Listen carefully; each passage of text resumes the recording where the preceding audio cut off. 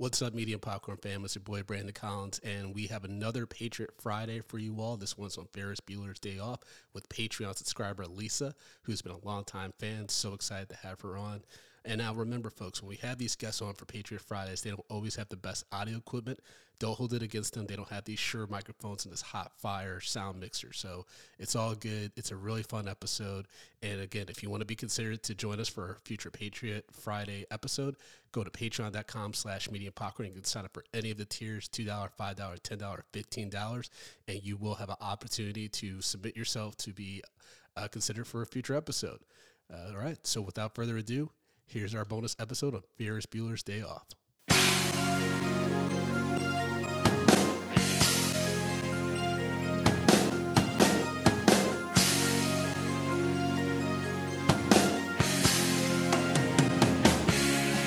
Medium popcorn, we are two niggas spoiling movies. Yeah. Brandon Collins, that's me, and Justin Brown for your movie needs. Medium popcorn, woo! You haven't seen it, well, we're gonna spoil it. Spoil it in your face. That's your warning. So if you get pissed, it's all your fault.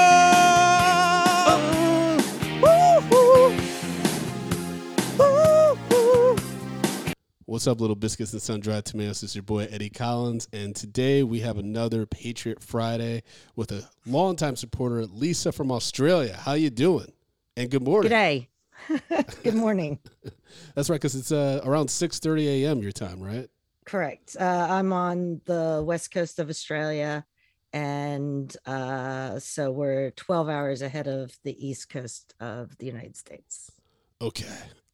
So you're way ahead of us, because I'm also on Pacific time. So you're like. Yeah, so I'm like, what's that, 16 hours ahead Mm-hmm. or something like that, some ridiculous amount of time. Yep, and that's fine, Lisa, because I think you as a longtime listener, you know that your country terrifies me.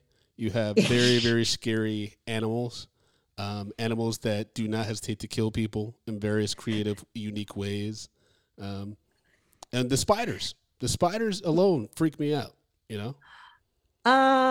Yeah, interestingly enough, we have these things, huntsman spiders, and they can be with the legs as big as your hand, but they're actually quite harmless.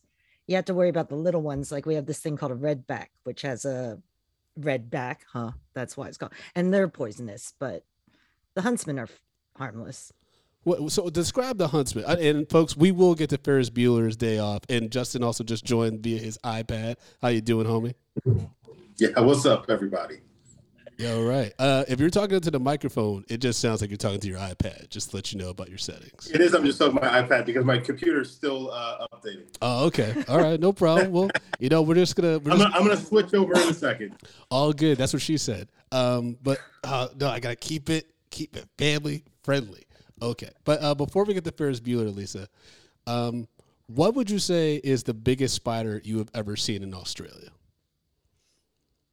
I've seen a huntsman, which its body was probably as big as the palm of my hand. Nope. No.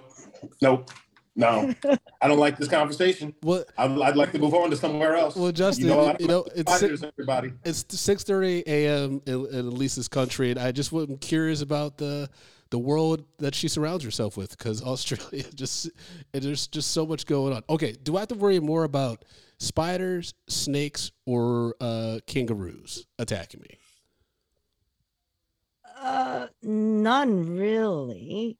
But most like the majority of snakes in Australia are poisonous, so you just don't want to deal with the snakes. So for background, I was born in America and I moved to Australia about 30 years ago. And I grew up in America and we had garden snakes, so I used to play with snakes. And when I first got here, there was a snake in the house and everybody was freaking out, and I was like, oh, I'll just pick it up. And then they went, no, it's one of the most poisonous snakes in the world. Because if you see a snake, you stay away from it, because it's either a constrictor or it's poisonous. Basically. Sweet Lord. I'm getting I'm getting like hot sweats and stuff. I don't. So just know, if anybody doesn't realize that the things that I hate most in the world are snakes and spiders. If it starts with an S, I don't want it. So you come to are triggering Australia. me right now. You come to Australia. You stay in the urban areas, and you're not going to deal with snakes and spiders so much. Okay. Well, we'll keep that Just in mind. stay in the cities. Maybe Justin and I will do a podcast from Australia. Like there you go. 20 years from now, Not we got nothing to lose. But Lisa, how did you discover our podcast? Because you've been a fan for a long time. I think it was around Endgame. I just discovered podcasts, and I started listening to different takes on movies and whatnot, and I discovered yours, and I just thought you guys were hilarious, and I loved your take on things and your view on things, and I just kind of became. Then I went back and listened to some of the previous episodes and whatnot. And you stayed with us. And I stayed the course. Wow. Okay. Endgame. I mean, that was a very enthusiastic review. So that was probably a nice, podcast to listen to, especially if you're a big fan of like that film series. So yeah, that's cool. Yeah. That's cool. What would you say is your favorite episode of our podcast? What's the one that you keep going back to?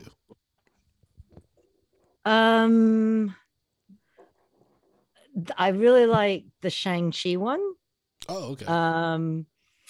And I don't know, like there's a few, but it's hard to pick. I appreciate the ones where I discover new movies. Like I hadn't even really heard of the Trial of the Chicago 8. Chicago 7. Yep. 7, sorry. And after this, you say, don't listen to this until you see, kind of thing. But I don't mind spoilers. So I listen to podcasts where I haven't seen the episodes and whatnot necessarily, or the movies. And then I watched it and was amazed by it. And so just things like that, where like you'll talk about a movie and I'll go, oh, okay. And so and you've also saved me a couple bucks when you've created, you say something's dog shit, then I'm like, oh, okay, nice. Maybe I'll wait till it comes out on streaming or something like that. Yeah, I think that's the interesting thing about where we're at now, and like in the world of like endless content on both in movie theaters and in streamers, is that if people that you like really take like their word for it, like don't recommend something, you could just be like, okay, there's so many other things I can watch. So I'm glad to hear that we've been saving you some. What's the currency in Australia? Dollars. Oh, okay. That was anticlimactic. The reviews. Well, we saved you a few bucks, a few dollars. As we say, it goes across several continents. But yeah, so we're talking about Ferris Bueller's Day Off, which came out in June 1986, just 2 weeks before I was born, which is wild. Wow, you're a youngin'. I guess. But what made you choose this movie, Lisa? Because we haven't done it. It's actually surprising we haven't done it. It's such a This classic. is one of the movies that we should. Like, I'm like, oh shoot, we haven't done this film. It was kind of weird to me. Well, I was born in 1971, so I'm a slightly older than you. And so when I was a teenager, it was John Hughes movies. That's what you kind of grew up with. So it's just got a special place in my memory. Okay. And I do have to admit, I watched it again the other day. I was a bit worried because some of I loved 16 Candles when I was a kid, and I still don't mind it, but you watch it now and go, yep. Yeah. That's, it's a bit rapey, or it's a bit, whatever. So I was a bit concerned about this movie, that I'd go into it and be like, oh God, I hope it still holds up. And I honestly think it does. I would agree with that. Like, I was going to ask you about where does this stand in like the John Hughes like kind of filmography, like with Breakfast Club. What's the movie like? Diner, right? Was that one of them? Or say Elmo's Fire? Diner's Diners Barry Levinson. Okay, so So St. that's a Elmo's good movie Fire, right? too. No, No. He did Breakfast Clubs, 16 16 Candles, Candles. Pretty in Pink, That's right. Pretty a Weird lot of Molly Science, Home Ringwald. Alone. Yep. Um, Yeah. because 16 Candles rewatched that about a year or two ago, and I definitely agree. I was like, whoa, there's definitely some problematic elements, and also like semi-racist elements too. Like this is a lot. But this does hold up pretty well, except for there's a few things, and we don't have to go down the rabbit hole, but obviously the actor Jeffrey Jones and everything that came out about him, that was completely problematic, especially given how creepy his Dean character is in this movie.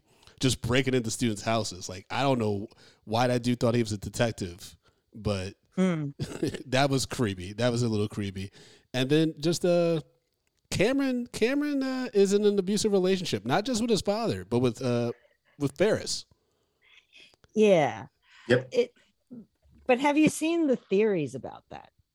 There's a theory going on that it's kind of Fight Clubby, like the movie's actually Fight Clubby, and that Ferris and Sloane don't actually exist, and that Cameron's home sick, being pissed off at his parents, and he like imagines everything. I mean, have you heard that theory? I have not. I didn't even know there were theories about Ferris Bueller. To be completely honest with you, but I mean that's far fetching. I think because we actually spend the least amount, I would say, besides Sloane, with Cameron in regards to supporting characters. So that's interesting because I think we spend more time with Ferris's sister doing her own thing than we do with Cameron and getting to know him. Because I will say, I did write this down on my notes. Like, this is the first movie I recall growing up that actually kind of touched on depression a little bit with Cameron. Like he he struggled to get out of bed. He just wasn't ever like upbeat or anything. But then you realize that Ferris is kind of capitalizing on that and manipulating that. I mean, they have a joke about him slapping Cameron to make that phone call to the dean. I'm like, guys, that's not the move. But in the 80s, it's like, oh, this is comedy, right, guys? Well, I mean, but at the same time, this is coming off the heels of the 60s where a slap can fix anything. So, like, are we surprised? This is true. But it's interesting. I never, like, that part didn't even, but I think going back to the depression thing, I think this John Hughes movie, I find is a bit of an amalgamation of like his comedy and his teen angst drama. Like it's got a bit of Breakfast Club with Cameron, but then it's also got a bit of Home Alone with the dean and stuff, right? Dean breaking into the house and all that kind of stuff. So it kind of is this whole, it's a bit of everything that John Hughes did. I mean, I think it's also striking like lightning in a bottle in a way. Like I would say like Matthew Broderick has never been this charming. Like ever since, like this was it. Like, but this is also a star-making role for him, and I've seen him on the producers and things like that. Like he's good, but he like there's a reason why kind of like he has a lot of iconic moments that still are played in like film montages and things like that. He's just like incredibly charming, breaking the fourth wall and stuff. I mean, this is the first movie I recall also having a post-credit scene. Yeah, like something that goes through all the credits, then cuts to black, and then like it's a little bit more. Like all the way to like the lights coming up in the theater. Yeah. And I think that's probably why they had Mr. Rooney getting on the bus is so people would wait until the very end. But you're right. I don't remember any credit scenes before that. Yeah. Who did that song? Who did the music? Because that iconic boom, boom. Yeah. Whoever did the music for Doug, the TV show, definitely copied from that because all they do is like. But it's interesting because that became the big song because I remember it was also in another movie with Michael J. Fox, Secret of My Success. Like that thing just was in every movie in the 80s after that for a while. Yeah, UV in the chat say yellow. Oh yeah, that's it. Yeah. I mean, that's definitely one. That's never heard it. Yeah, that's a one-hit wonder if I ever heard one. So, okay. Oh, this also introduced us to Ben Stein, right? With the Bueller, like, because he's actually like, he has like a degree in like economics and stuff like that. Like he's. They just had him riff, I think. Yeah. Yeah. I saw during COVID, Josh Gad started doing this thing, what do you call it? Together Apart or something like that, where he did reunions of all these different movies, and he did Ferris Bueller's Day Off. And the Ben Stein was saying, yeah, he was a teacher and they just went in and he just made it up as he went, because they just said, can you teach an economics lesson on whatever it was, that the Lorenz curve or something like that? And so he did. And it's iconic. I'm a school teacher, and every now and then I'll be like, does anybody know anyone? And then I'll go, Bueller, and none of the kids get it now. Oh, no. None of the kids get it. when I was a teacher, I made a Jay-Z reference in 2011, and those kids roasted me like it was a Comedy Central special. So I know you, Lisa, I know you struggled to get through that reference in the classroom. I've also referenced, like I've said to the kids, life moves pretty fast. If you don't stop and take a look around, you might miss it. And again, the kids just go, oh, wow, that's pretty profound. I'm like, it's Bueller. See, I would just say, yeah, Monet said that. I would say something like, I would just plagiarize the author of that quote. Justin, did you ever, play hooky, like, take a sick day from school like this? See, I didn't have parents that you wanted to be home with. So I was going to school by any means necessary. I was one of those kids who didn't miss a day of school between kindergarten and high school. Oh, wow. You were a perfect attendance dude. Yeah, I was one of those kids. With a little paper on the stage, just with your little shirt and button. Perfect. Okay. Yeah, I never like played sick, but I definitely played hooky and like cover my bases and stuff. But it's hard too, because like Justin and I've talked before about sometimes being the only black kid in our class, so it's kind of hard to go missing. You know what I mean? They're looking for you. Because sometimes they need you. Sometimes the teachers actually rely on you to be there. They're like, oh, I know Brandon's going to be able to talk about this. Oh, no. It's Black History Month. Brandon, where are you? But my reparations day. Sorry. It's my reparations day. Lisa. We actually skipped school once. Sorry. Okay. Yeah. We went...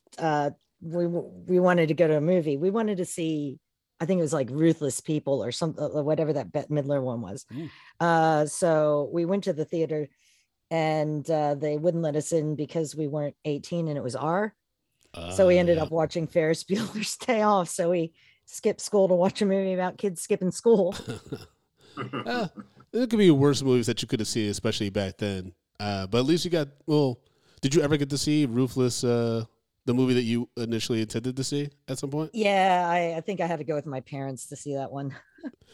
Yeah, I remember the day when me and my friends used to sneak into the movies, and like we would sneak into the R movies and like pray. Like, but this is back when like ushers and people at the movie theater actually cared.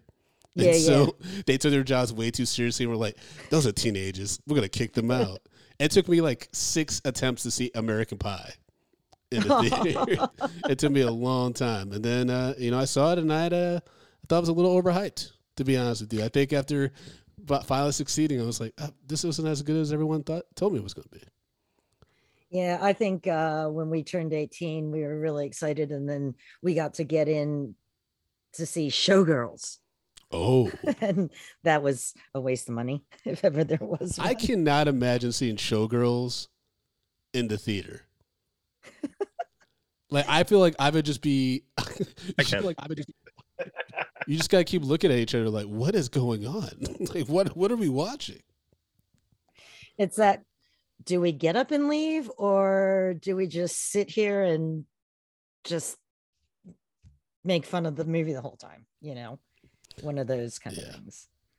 Yeah, I would like going back to Ferris Bueller though. I think that it is a time capsule because it's very 80s in like a kind of almost like in a weird suburban way, because they're in a suburb of Chicago, even though the third act is kind of in the city. And we'll talk about the parade and those dudes taking the car in a little bit, because they're doing something with that car story, which is very alarming. But it is like a fun, like high school kid, like, can he get away with it? Because he has to do so many things in order to take this day off. But then, isn't this like his 9th absence? That's why the dean's coming after him, right? Yeah, so technically he could be left behind with all of these absences that he's been all of the days off that he's been taking. But okay, which also was a thing in my school too. Oh, really? Like you can max out your absences and have to be held back? Yeah, so if your attendance wasn't there, they could technically, you may not graduate. But if your attendance is not good. I'm so glad it wasn't like that at my school, because I would have been screwed, because my senior year, I just took days off whenever I wanted. I mean, not at a Catholic school. All right. Yeah, that's so interesting. I went to public school. Yeah, I went to an alternative high school, which was like before like the charter school. So that makes sense as to why we didn't have like a strict policy on. I mean, like it was like you had to pass your tests and like turn in like your final papers and have a passing grade. But like because some kids, they had classes at other schools, and sometimes some kids had a few kids at my school had some chronic illnesses and stuff like that.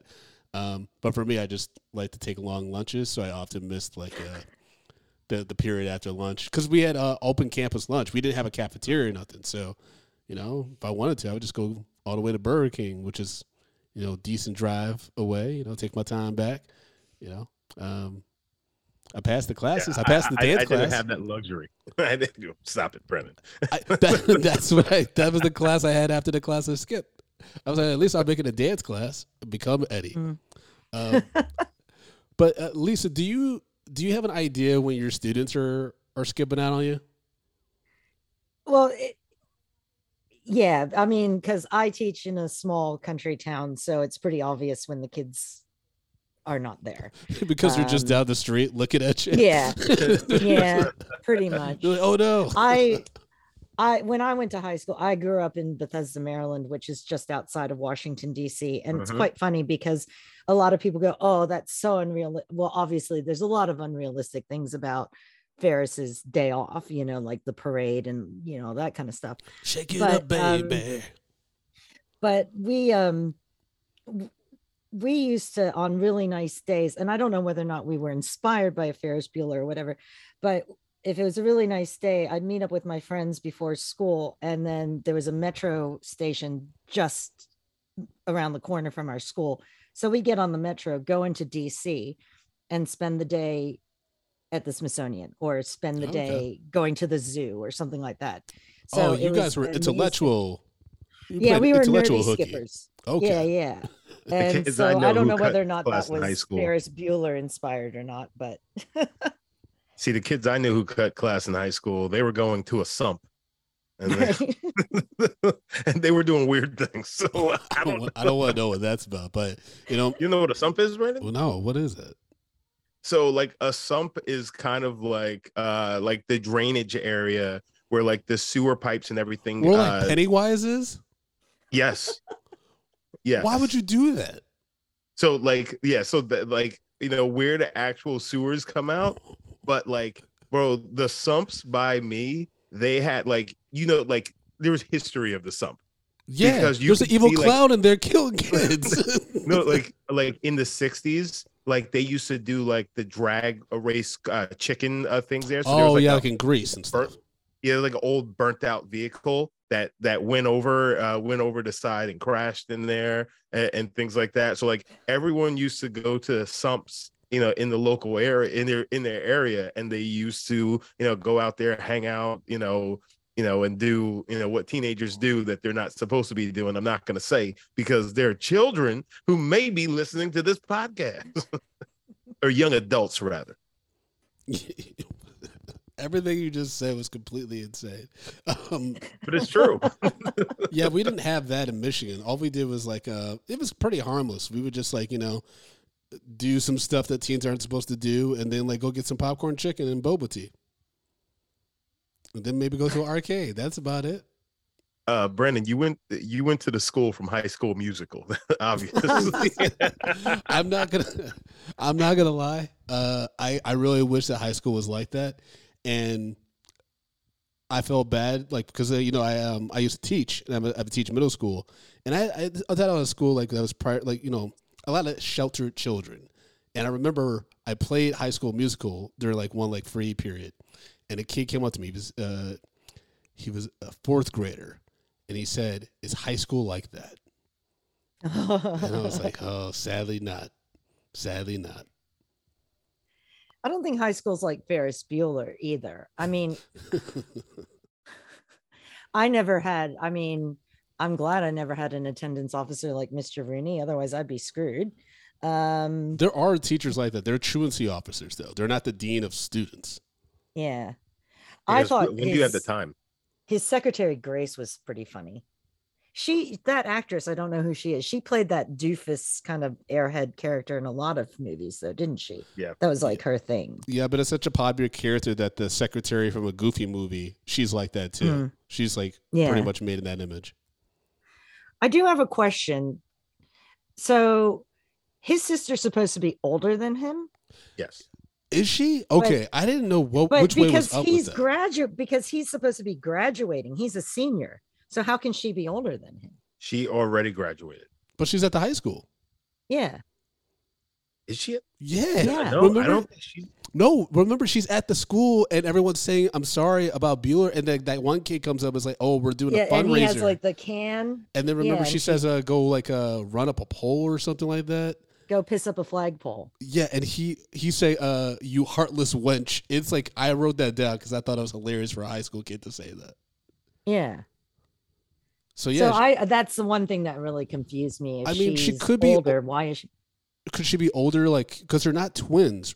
Oh wait, that's weird. Yeah, you can't have you can't have two babies in less than a year. Well, you could. You could. They get him busy. Could. Maybe they were they're not actual brother and sister. They could be half brother and sister. Maybe she got held back as well. That's possible too. Oh yeah. Which is why maybe she resents him because like he gets away with everything. That could possibly. I just when I was watching, that's an interesting question. And though. I just kind of went, hang on a second. If he's graduating, why is she still in school? She's older. Well, how come Ferris is in danger of not graduating, but Cameron isn't? Because they allude that Cameron takes a lot of days off of school too. Maybe because his are excused. Maybe he has a legit reason, but Ferris is just taking just random days and he skips a lot. Or it could all just be this is Cameron's imagination, like I said before, and therefore he can do that. Yeah. Because another argument for that whole Ferris is made up in Cameron's mind, and I didn't even really realize it until I watched it the other day, was look at Ferris's parents. They're, "Oh, we love you, son. You're so special, son. It's always we love you, we love you." Whereas that's the opposite of what he gets. Cameron's parents just don't even really exist. So maybe he's imagined this other person, his best friend, alternate personality, who's like everything he's not, including having the loving parents, being brave enough to just go out into the world. And that Sloane is actually real, but it's actually a girl that he's in love with, but he's never actually talked to. So, what's crazy is Alan Ruck, who plays Cameron. By the way, this role was offered to Emilio Estevez, by the way, and he turned it down. Thank you to UVA for the research on that. All right. Obviously he's had like a good career pop because of Succession, right? Mm. So I think there is a story there that you could do where essentially it's revealed that Cameron like made up the whole thing, and Alan Ruck is a decent enough, from my opinion, based on the work he did in Succession, comedy drama actor. I think he could pull that off. It's just about the writing. But apparently the project they're going with at Paramount is the story about the guys that take the ballets that take the car. I don't know why we need a spinoff of that story for today, but what have you. But I think, Lisa, that would be a really interesting like spiritual sequel if they could pull that off.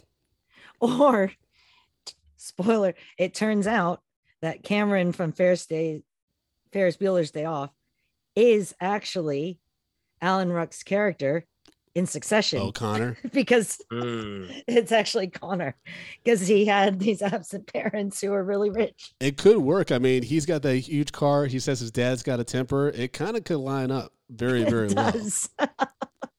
That would be wild. That would be wild. I mean, man, Succession. Talk about such a downer of a show. Holy moly. Anyways, okay, so Matthew Broderick as Ferris Bueller is believable to an extent, but the thing is, I feel like he looks so different than everybody in this movie. And I don't know how to say it. I don't want to say it's like because he has movie star quality, but he just kind of sticks out to me, especially for a white guy. And so I feel like everyone in town would be like, hey, isn't that Ferris Bueller? If everyone knows that Ferris Bueller is sick, which they posit in this movie, he should have been found everywhere he went. No? I mean, but he was wearing a disguise, Brandon. He was wearing that hat, looking like Inspector Gadget, giving us a foreshadowing of where Matthew Broderick's career would go. Now, he's not Ferris Bueller. He's Abe Froman, the Sausage King. I think it's so unrealistic. I mean, not that anything about this movie is realistic, but that bit is. But then I remember as a kid being like, oh, wow, how clever to use the phone and run. Oh, maybe we could actually get away with something like that. But I think that's the thing. It's like, I think John Hughes does this a lot where like he makes the kids smarter than the adults. Oh, yeah. Almost. It's like Kevin Williamson took from this shit. That's why Dawson's Creek, all those teenagers talk like philosophers, and the parents are just like, I'm going to have an affair. That's the plot of the first season of Dawson's Creek. Spoiler. We got to talk about Sloane, though, because the way that they treat that character is kind of odd.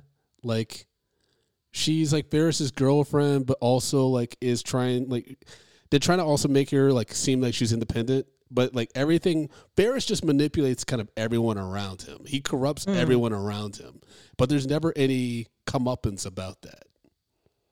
I think that's why he really is a bad guy, weird. Isn't he? He is. Like he's actually the villain of the piece because he leads everybody else down this road of just naughtiness. Or I can't think of the word at the moment, but he's a likable villain. So you don't. Most of them are. You know? Yeah. But I think, Ferris Bueller represents, that kid in high school who's, the kid that everybody loves. That like he's the prom king. He's a football guy, and like everybody kisses his butt, and it just everything works out for him.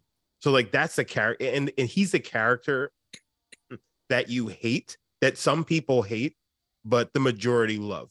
So like when I watch this movie, I remember, as a kid watching this, I think to myself is just like, I don't want to like him, but I do, because there was always that one kid in school who could do no wrong. He's the righteous and dude. It's extremely frustrating. Oh yeah. Yeah, I know that kid's name in my head right now. I want to say it so bad, but I don't want to get sued. Because he's still doing good, too. I saw him on Facebook recently. But yeah, it is frustrating, but at the same time, like Lisa said, like he is a charming villain. And like he doesn't really do anything so nefarious that like it's warrant of like, going to jail. What do you say, the whole car thing was technically him.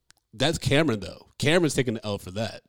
Yeah, yes, no, he's taking the L for it, but Ferris is the one that actually seduced him into making that happen.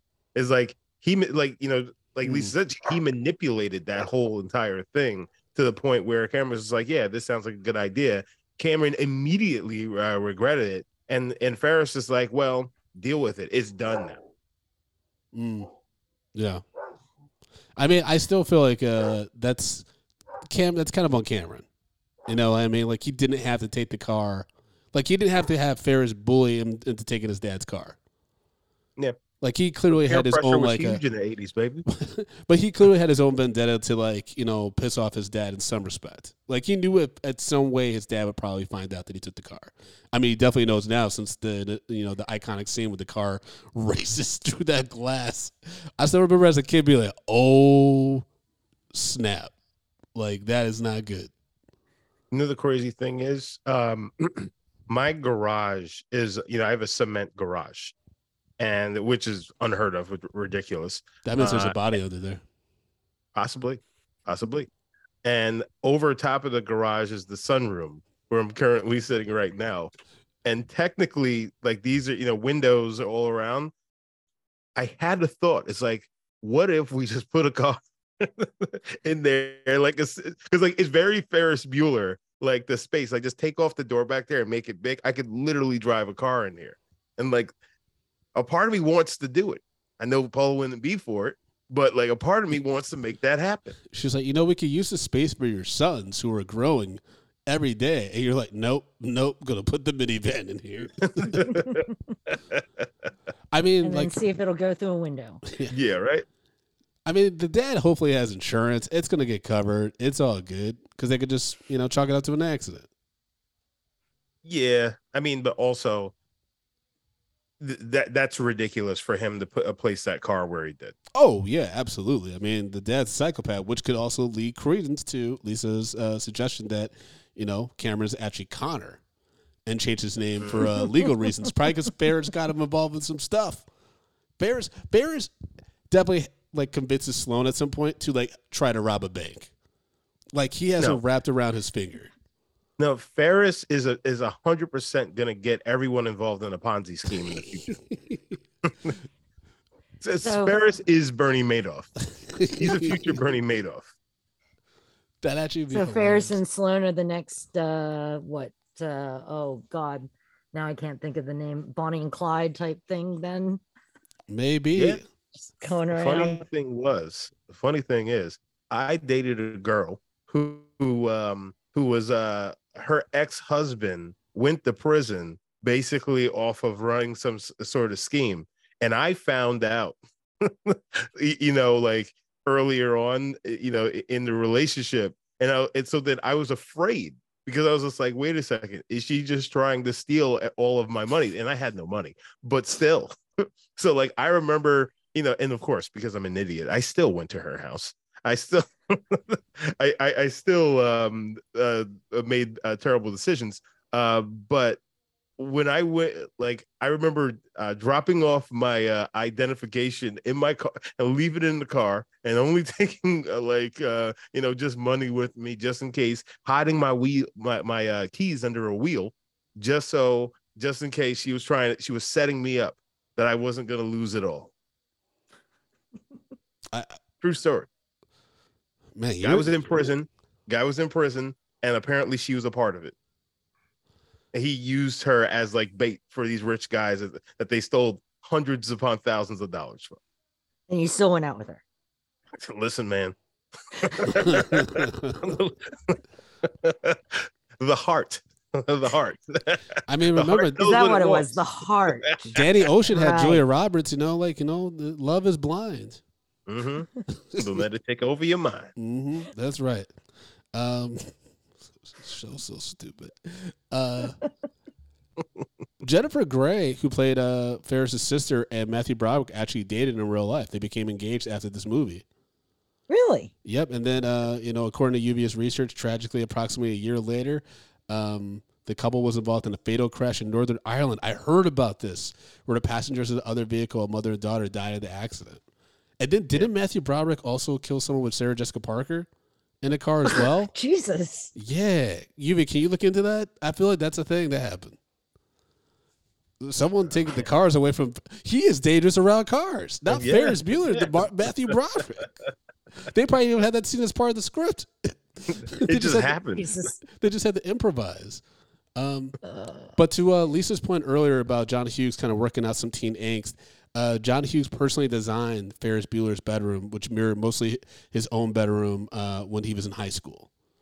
All right. Which makes a lot of sense. I mean, that's probably why this in a strange way, it feels like his most personal film, even though we don't really dig deep into these characters. Yeah. But, that's, yeah. Then you kind of wonder, so does that mean John Hughes had loving parents, or did he have, it always seemed with the Cameron? Ooh, that's a good question. I mean, I feel like John Hughes is probably closer to Cameron, maybe. And that Ferris, to your kind of, that supports this weird theory, maybe Ferris Bueller's, who, like, you know, kind of like an amalgamation of what you and Justin both said, which is Ferris is based off this cool dude that he went to school with and who had the life that he wished he had. So he gets to like kind of do both things. And that's why I feel like we never really go deep into Ferris's character and like what maybe trials and tribulations he goes through. Because the biggest trial he has in this movie is not getting caught, so he doesn't have to repeat senior year in high school. But he didn't actually have to worry about that because he changed his absences from 9 to 2 early on in the movie, because he was channeling his War Games character and was really good at hacking. Oh, yeah. Yeah, but I guess, you know, because the principal, you know, he was kind of on top of it. So like he knew that wasn't the case. So he was coming for him, you know, regardless. Right. It's just you know, basically the principal's like, I'm going to if I catch him in the act, then I can expel him. Right. Is he the principal though? Or just the dean of students? He's the assistant principal, I believe. Because they call him the dean of students. And I was like, if he's not even the principal, this is crazy. You know, so the dean of students in my school was actually our assistant principal. Okay. Yeah, that makes sense. But his parents, Ferris Bueller's parents, are idiots. I mean, and I guess that's the thing. Like when you do have parents in John Hughes movies, they're all idiots. Well, yeah. I mean, at the beginning, I mean, like the opening scene when he's, you know, pretending to be sick, they're like, "Hey, Ferris, how you feeling?" He's like, "Papa," and I'm just like, "Come on, guys!" I'm like, "Papa, is he Italian? What's happening here?" Oh, okay. Oh, he was just in the one. Yeah, one you accident. be check confirm it was just the one accident with Jennifer Grey and Matthew Broderick. I'm sorry I put that on you, Mr. Broderick. I didn't mean to put more bodies on you. That's my bad. That's my bad, guys. I'm sorry. Sorry, I was thinking about Sarah Jessica Parker because they just announced that Kim Cattrall is going to be in the new season of Sex and the City or whatever. So, yeah, I just got thrown. Is she? Yeah, she's popping up at the end apparently. All right. Need to make that happen. Oh yeah, they got to pay her all the money. By the way, talking about money, this had a budget of $5 million and made over $70 million, and it's played on network television all the time. Like TBS plays this stuff all the time. Yeah, somebody doesn't have to work anymore, technically. I mean, John Hughes, I'm sure his estate, like, they're good for a long time. I mean, even with the Home Alone remakes, people still go to the originals all the time. Yeah. So would Ferris Bueller be John Hughes's biggest money-making movie then? That's definitely Home Alone or Home Alone 2. All right. Yeah, Home Alone, because that's like one of the biggest like kids movies ever. And they keep but based on budget, I was curious. Yeah. Oh, and on budget? Ooh, that's a good question. I think Home Alone 1 might have been the smallest budget, but I think it definitely was more than $5 million. Let's see. But Home Alone had toys, to Yuya's point in the chat. Home Alone had toys attached to it. So the toys. Oh, so merchandise. Yeah, the merchandising is always going to, pump it up. Yeah, because Ferris Bueller didn't really have anything except for that leather vest, and I don't think John Hughes got a piece of that. But I think with Ferris Bueller, out of all the John Hughes movies, that's probably the most, in my mind anyway, the most quotable. Like there's a lot of good quotes from it, even things like, when he's talking about like, it's a piece of shit car, but at least you have a car, all that kind of stuff. So yeah, I would say 15 million for Home Alone. Yeah, it was only 15 mil. It was 15 mil for Home Alone, which is 3 times the budget for this, which makes sense that, this is a hit. And so John Hughes' budgets would keep going up. That makes a lot of sense. It probably peaked with Home Alone too. But I did like I did like that they had a white woman say, it was the sister who said, "God bless the police." And I was like, oh boy, that doesn't age well. And And then that nurse rhyme when they sent the Lady of the Night with those other actors for some reason to serve as Ferris. I was like, what is going on? Like that's an 80s like thing that you don't see nothing no more. They don't do none of that. That was probably you know how I said like he has some Home Alone and some Breakfast Club. That was the weird science bit happening just in that. That was I mean, that's to my point. I have an earlier note where I said the 80s had balls, where I was like, you know, they're breaking down the different groups. And this is the secretary, I believe, to the dean who says, you know, you have the geeks, you have the sluts, you have the dick cards. I was like, Jesus Lord. Yeah. Like, when adults are talking like that in the film, like, ugh. Well, I mean, you know, it's adults, so they can say whatever they want. It's just surprising to see it in like a teenage comedy, like where young adults are seeing this, you know? Well, it's just the fact is that they're commenting on the children. Like that's the thing that makes it a little bit like, yeah, guys, chill out. Yeah. I mean, there, it's interesting because I mean, maybe it's different because I'm teaching in Australia, but there don't seem to be the cliques in the schools now that there were back then. I don't know whether or not that's just an Australian thing or whether or not, you know, it's like that. See, I couldn't tell you, like, Justin, do you know any teenage, like, that was going to sound like a weird question, but. Like I'm R. Kelly? I know 19-year-olds. Any recent relatives or ones that, like, went through high school? Because the ones that I know, they went to, like, alternative, like, art schools and stuff, so it wasn't really, like, the traditional high school setting. You know what I mean? So I can't speak to, in my high school, like, situation, like, it wasn't really cliquey because everyone was kind of like the weirdo from their old middle school that got funneled to this alternative school, so it's kind of hard. Like my high school was actually it was very cliquey. Kind of, you know, to who were this the cliques? Who were the groups? What's that? No, who were the groups and who were you a part of? Oh, I was everywhere. I was everywhere because I played football. I was also doing weird stuff with, like I was, you know, floating around in between all the cliques. You were doing weird stuff floating around, and you've yet to say the cliques at the school and what your business was with said cliques. Was some of that weird stuff at the sump? Well, call that. If you know anything about Justin, I don't drink, don't smoke, or anything like that. So I wasn't doing any of the weird stuff that people were getting into, which typically being a little bit inebriated would be a part of. But so I wasn't a part and parcel to that. But you know, you had, you know, kind of like the theater kids, the you know, the jocks, you know, the popular girls, you know, the kind of like the stoners. You know, so like the basically like my high school experience was very much like the 80s, early 90s high school experience, because it was like that. But that's also because I went to an affluent school. So it was more, you know, it was more in tune with what you were seeing on television, things like that. I would say now, and a part of me is going to say it's like the internet, as terrible as it is, I think the good part about it is that it brings people together and it brings more commonality between kids. So like they can actually bond on certain things, which then brings those groups that meshes those groups a little bit more, because in the past, you know, like you just didn't deal with these kinds of people, you know? So like, I would say that's the case. And like, that's like kind of like one of the things that I learned, you know, like with some of the jobs I've had, you know, when people come in who are relatively young and being like their first jobs and such, and like, you know, me talking to them is just like, oh, okay. So like, that's just it's completely different now. And I would say, and I'd 100% say that it's probably the internet which is actually making the difference. Kids bond on TikTok now. Yeah.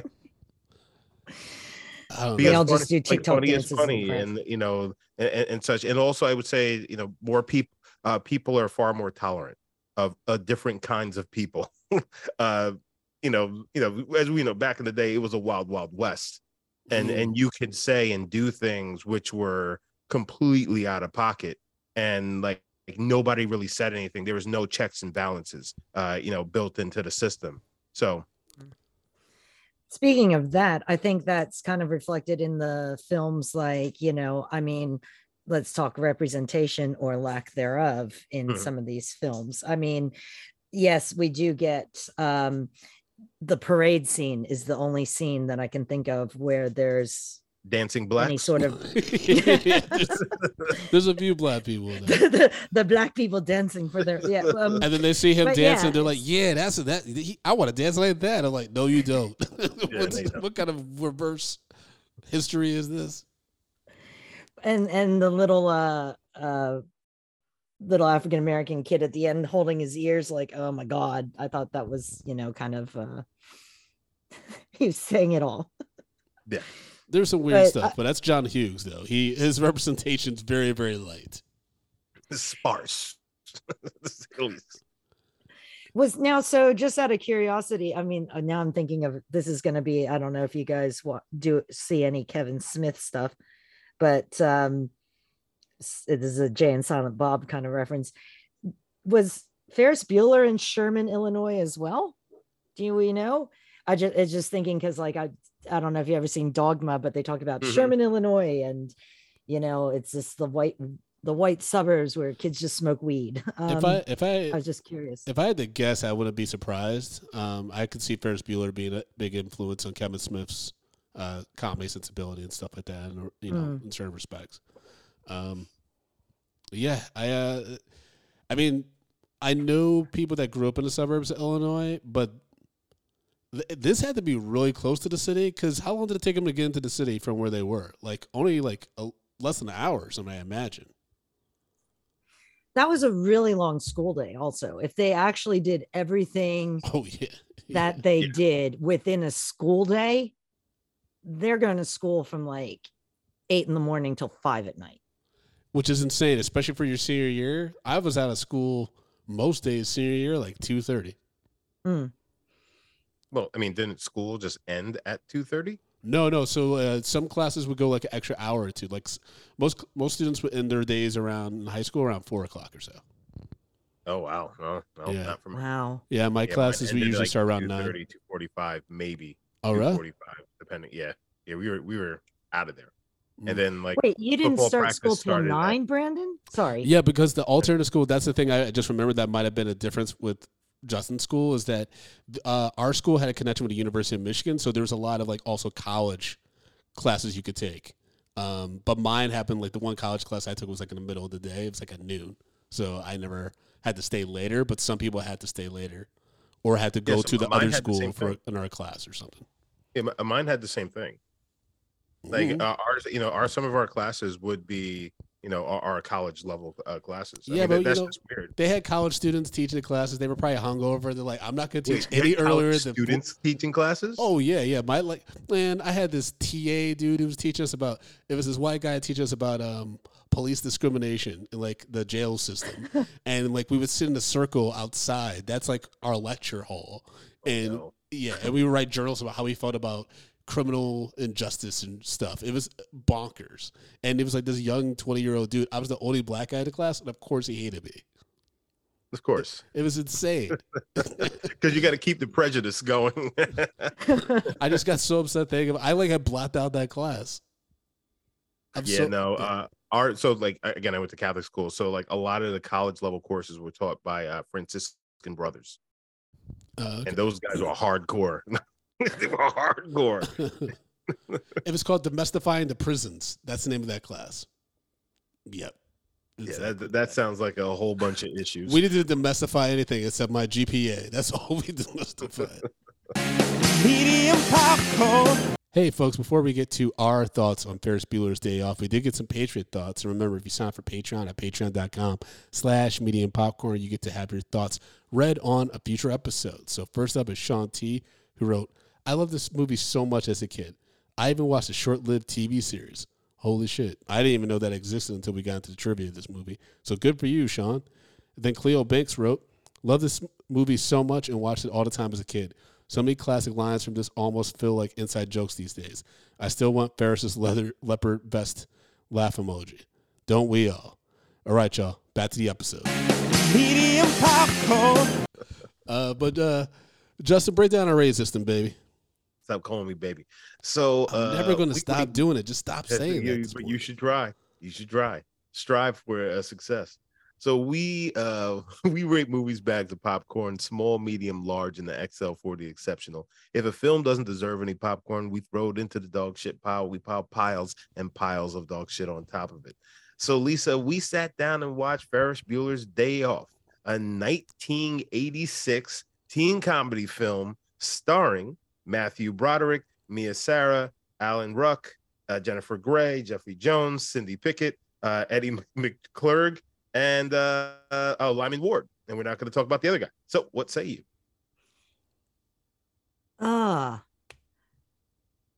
It's funny. Like, I knew I was coming on and like, I didn't even think about what my rating would be for this. I'd have to, I mean, it holds up quite well. I gotta admit, like, there's the nostalgia factor of it and it being a part of my, well, not childhood, but like teenhood, adolescence. I'd probably give it like somewhere between a medium and a large. So I guess like a medium with extra butter. Oh. And maybe some cheese on top. Cheese? What kind of cheese we talking? Cheese in your popcorn. Okay, like, you know, like not like cheese, like grated cheese, but you know, like the cheese powder that you can put on popcorn. No? Yeah, I've had you like the gourmet stuff. Yeah, that's what I was gonna say, because that's like all right, so like a medium gourmet. A medium gourmet. Okay, I respect it. Okay. Brandon? Yeah, so this is gonna get a large for me. This is gonna get a large. It holds up, like Lisa said, it holds up very well. It's incredibly charming. I'll give it that, even though Ferris is the villain in the story. I actually had forgotten about Mia Sara, who plays Sloane. I forgot like how cute that actress was back in the 80s. Man, I was a sucker for some of these actresses in these movies. But yeah, it's a fun movie. It's quick, and it's actually, I think what surprises me the most is that I watched the whole thing.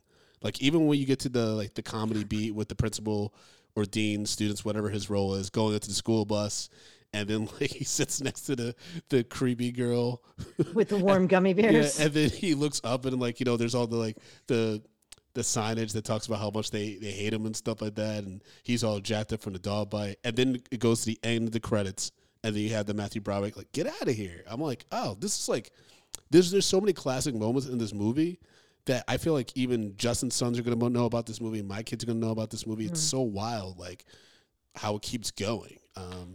And I really hope they don't remake it. This is one of those movies they really shouldn't make a reboot or even like explore the fun sequel that we brainstormed earlier. Like, they should just let this be like, stop tapping into IP that's just like a one and done thing that's just good on its own. Justin, what's your rating, Macho Man? First of all, too bad they are going to remake this. It's too big. It's too. They tried to do a TV show apparently, which I had no idea about. Yeah, I saw that in the comments. Yeah, they're gonna do it, and you know it's gonna suck.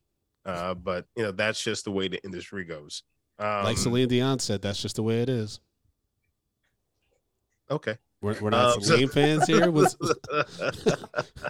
She's had a storied career. You guys just gonna stare at me? And they're saying that she may be retired. Oh, I thought she was done for a long time. I was surprised she was going to go on tour. No, she had to cancel her tours just recently because of her like a temporary paralysis or something like that.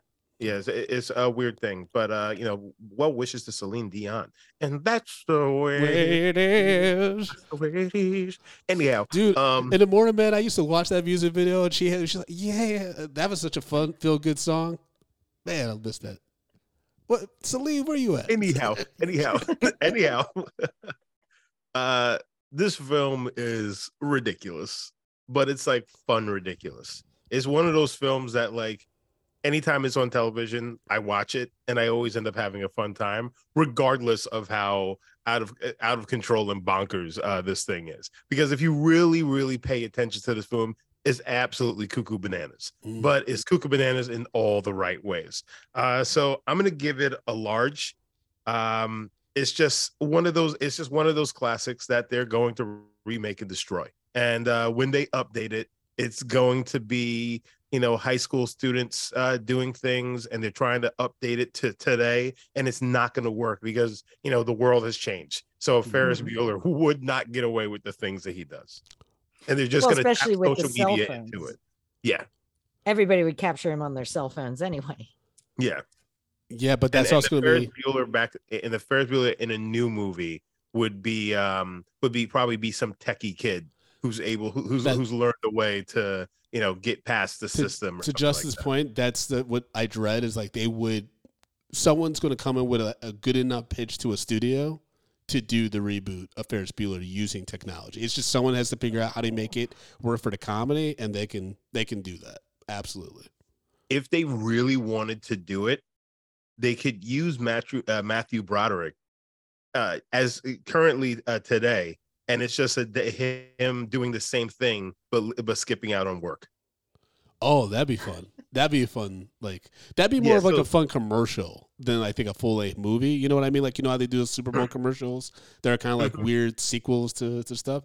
Yeah, I think that would be the best way for them to reboot this franchise. Well, not reboot it, but to give us something new and fresh that people would be in for. It's just like, oh, we're catching up with Ferris Bueller almost 40 years later, and he's still the same guy. That would work. It's kind of like that Macaulay Culkin in the car talking about his childhood in Home Alone. Some little short like that. That would work. Yeah, it'd just be weird when they talk about how Cameron's in an insane asylum. Because that's how they used to deal with people with mental health issues back in the 80s, and before that, they used to just or his dad just basically beat him to death, and you never heard anything from him again. Because so a dad like that, like you just wrecked his car. I mean, that is true. We never do fully. We don't even get a voiceover about like what happens to Cameron. So it is true that this could be the last day of Cameron's life. Lisa, please tell our listeners if they, if you're open to it, how they could follow you or, anything like that. I don't get on the Car Guys website as often as I used to, but if you are on Twitter, I'm at Strawfire, and you'll find me trolling Scientologists and Marjorie Taylor Greene, basically. All right, as it should be. Folks, you can follow me at American Columns, AmericanColumns.com on all the social media platforms. You can follow the show at Medium P Podcast, also on those same platforms. And don't forget to subscribe to our YouTube page at youtube.com/MediaPopcorn so you get alert about all future videos like this one, as well as celebrity interviews. And Justin, if you want to support the show financially, as well as follow you, my brother, what can they do? Guys, you can follow me at J Brown Did It on socials, but you can also support this show on Patreon, patreon.com/medium popcorn. We have $2, $5, $10, $15 packages on there. So if you love the show and you want more, you want our backlog of episodes, you want bonus episodes, you want the mini episodes, it's all on Patreon.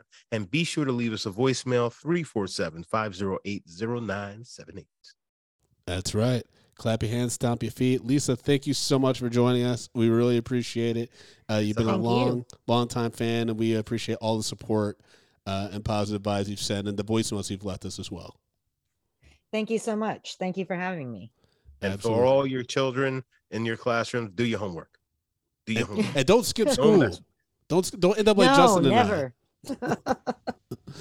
Well, I mean, you'll end up like Brandon because I didn't skip school. So you can be like me. Brandon. That was always like, please be like me. All right, y'all. Peace. Peace.